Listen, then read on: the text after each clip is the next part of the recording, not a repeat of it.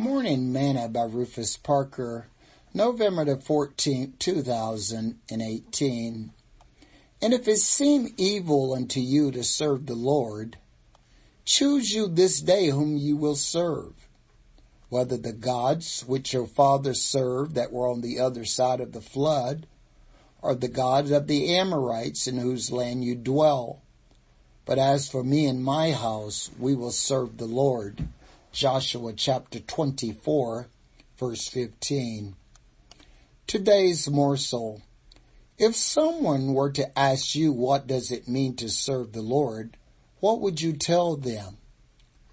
Joshua was saying to the people, if this is going to be troublesome, a burden, a wearisome, and not a pleasure and delight to you to serve the Lord, then choose you this day whom you will serve.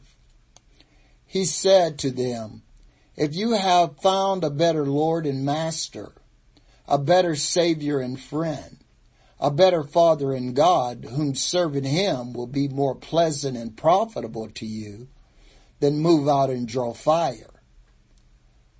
But he said, as for me and my house, I haven't found nor located such a one, and so I'm sticking with what I know is good and profitable for me and my family, my wordings.